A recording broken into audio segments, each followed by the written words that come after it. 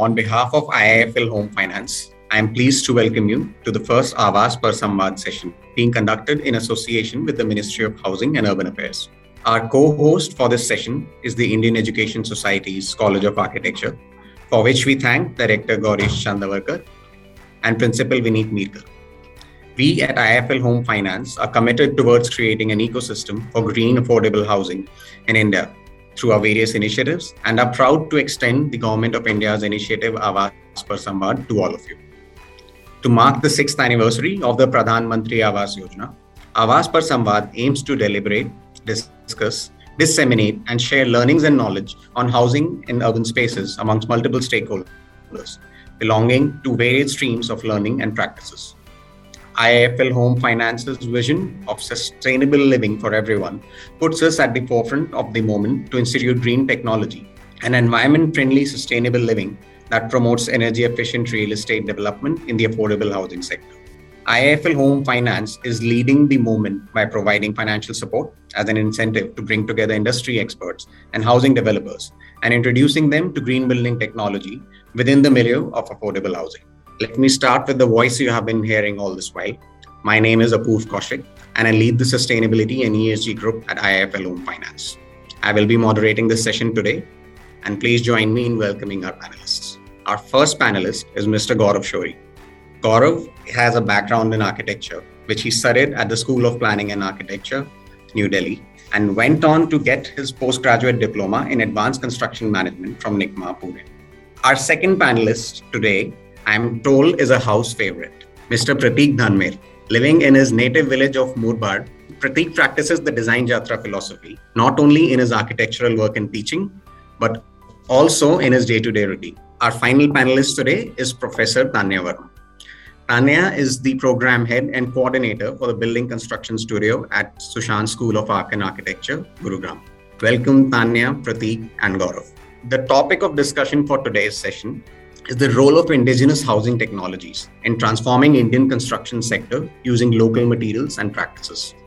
Indigenous housing technologies play a vital role in the development of environmentally friendly, climate resilient, and affordable housing solutions for communities. Simultaneously, they have a tremendous social potential by ensuring the preservation and continued propagation of local culture and building practices. This often results in a community-driven, rights-based approach to developing projects with an emphasis on organizational partnerships and preservation of traditional practices. So Gaurav, let us open this conversation today with you. Through your well-documented body of work, you have extensive experience in this area. So why do you think we need to preserve traditional knowledge systems for holistic sustainable development? So, Apurv, there's multiple dimensions to your question. There is the social one, which I'm really looking forward to hear Tanaya's comments on those. There is, of course, the ownership one. The fact that the local people inherently have that knowledge of working with materials that they're familiar with materials that they've seen as they were growing up, which I'm looking forward to Prateek covering in his session as well. And what I would like to highlight is the aspect of the number crunching. The fact that a lot of these technologies really pose very stiff competition in terms of carbon emissions and global warming potential to a lot of what we call so-called green materials, right? So I think there's these multiple dimensions. And if I was to simplify it a little bit, then the three legs of sustainability that United Nations divides sustainability into: ecological, economic, and social. I think all these three can help vote in favor of indigenous technologies and the preservation of indigenous technologies. So Prateek, you've been doing a lot of work in this area, right? You've been exploring indigenous technologies for a while now. Do you want to share something on this? So thank you, first of all, Gaurav sir, because these numbers should actually, there are a lot of young architects over here and they should understand the number basically, because somehow this is a social responsibility. I always believe that Anna Vastra Nivara, and we as an architect, we deal with Nivara. So it's something we have, we are responsible towards the society. And if we try to understand our contribution, because we are like the second most polluting industry in the world right now. And we have to take the, these charges in our hand, and we have to be responsible what we are building about. And the way Gaurav sir explains like most of the topic, it's like I 100% agree with him, because right now I'm working in the rural area where people's aspirations are driven with the cities. They look at a city as a benchmark. And when I was like, my team, we were doing a surveys in the rural area. The first reason people don't want to build mud houses is like, I will not get married. Nobody will give me a girl. The girl would not come to this particular house to maintain this particular house. And it was shocking. Like, you cannot, as an architect, address this question because it has so many layers. Okay, it has so many layers that the way they are looking at these particular technologies. And see, the India is a diverse country. Okay, we have more than 20,000 construction technologies in natural materials, like whatever the materials which are available. And right now, what we are doing is like we are replacing all those more than 20,000 technologies by only two materials, which is steel and cement. And it's basically, I always give it as an example, like if I'm living in, let's say, on a coastal bed, okay, and I'm wearing these cotton clothes, which are very thin. I cannot wear the same clothes in Himalaya. In Himalaya, I need to go for a thicker cloth. Okay, but what we are doing with the houses, that we have one prototype, okay, and we are just copy pasting that everywhere, all over India. And that's the problem. So it's like wearing a raincoat throughout the country, no matter what is the weather or what is the climate is. And that's where the problem is. And also there is a resource depletion. See, right now the cement being a material, okay, which is considered as a pakka material. And when we were like working in Marathwada and we are doing the research, we saw that there were like almost entire village was built with these small cement houses, but all the houses were broken. So we asked, what's the problem? And they were like, usually they get this particular yojana in the month of February. So they start construction around March or April and they finish it in the May. But during that time, they don't have water to drink. How they will cure the cement, okay, when they are doing the construction. And because there is no enough water to cure the cement structure, that structure becomes redundant, like, it just breaks down.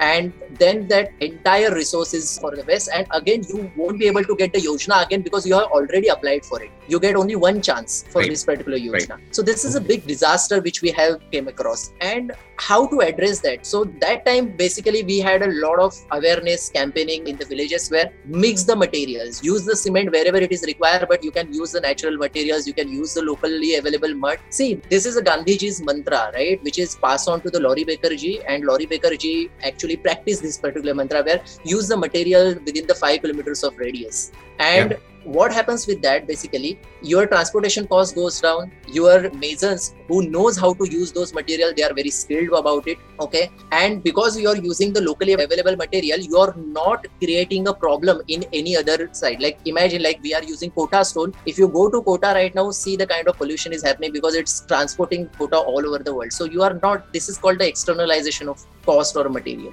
So we prevent all these things. And we are also like, when you are cutting a tree in front of your eyes, you feel like planting one, okay? But that tree is getting cut somewhere else, you will never plant it. So that is the whole idea of localizing those material and localizing the scale when it comes to the housing. So actually, let me ask this question to Tanya instead. Then Tanya, you have worked, your research is focused on Bikaner, right? And there are a lot of structures in Bikaner that we know of, which are fairly old. What has your experience been over there? So a very interesting session here, Apur. I must congratulate IFS. So Gaurav has put the numbers and Gaurav has given us the hard fact, and Pratik has given us the social aspect and how at the grassroots level we can bring about change. So my experience at Bikaner has been very similar to what Pratik has mentioned. If you imagine the architecture of Rajasthan, it is very ornate, it's in stone, and it's to the general person, they just wow over it, and it's very beautiful.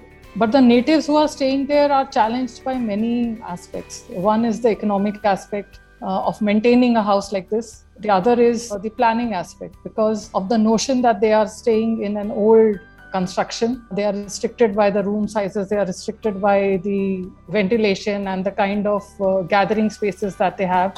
Not the modern amenities are getting inbuilt into the houses. So the kind of peer pressure, because the ones who are building out of the walled city after the nuclear family has broken into smaller families, so they have built a new modern house with all the air conditioning systems and a 52-inch TV. That was the one major thing that they said, in this small Haveli house or in the courtyard house, I'm unable to get a room where I can show off in terms of putting a big television. So lots of other reasons were there for them to slowly dismantle. Now here the word demolish doesn't come. In those reasons, there is this practice of dismantling a Haveli and packaging it in a neatly catalogued format and sending it off to Europe, and various other people in India also are clienteles for getting those to their houses. And the money that they are getting from just dismantling and selling out those houses, they are using to build a house which is, like to say in the modern day concept, the regular house in that same site. But after a few seasons, they realize that, oh, this house is not functioning the way it should be. They miss the courtyard because now they are no place for the family gathering in terms of any marriage celebration or any other place, because now they have the front yard and the backyard, which is totally useless in the summer and the heat. Right. So unless the whole process, the cycle one goes through, they don't realize the value of the indigenous. No matter how much textbooks or documentaries, or we did lots of awareness programs with the society and getting the groups together, and we told them, showed them pictures, showed them research papers and facts also.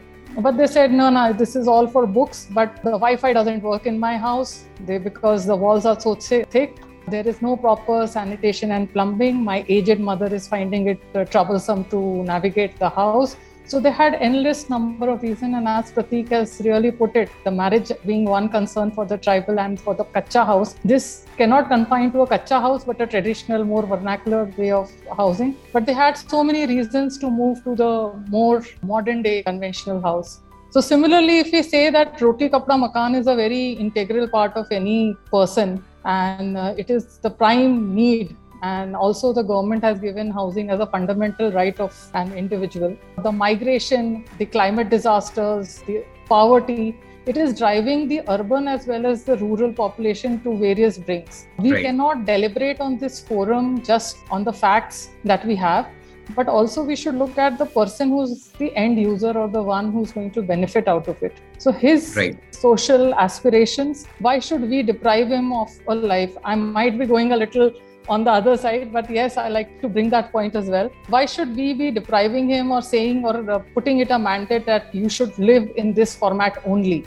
So it should come by experience. We should definitely educate them, show them the way on popularizing the mechanisms. Slowly, it is the mud houses, the adobe houses have become very fashionable. So either it is the elitists who are wanting to get it done in the city, or it is the lowermost strata, the peri-urban housing which is coming up, because from the rural to the urban they are moving, and the skills they already have from their native villages when they are moving to the urban. And the resources are not there, the economics are not there. So they are confining to their techniques, but the material strength is not there because they are not finding the right material so we see the development of slums also have. So it's a very vicious cycle and lots of layers to it. Sincerely hope that all of you will remember today's session as a crucial milestone in your journey towards becoming future designers. As Gaurav had mentioned, so the idea of doing these discussions is to sow that seed in. So with this, I'm signing off from today's session, and I hope to see all of you in the upcoming Aavaas Par Samvad session that will be taking place over the rest of this week. And for further details, please check out our social media handles.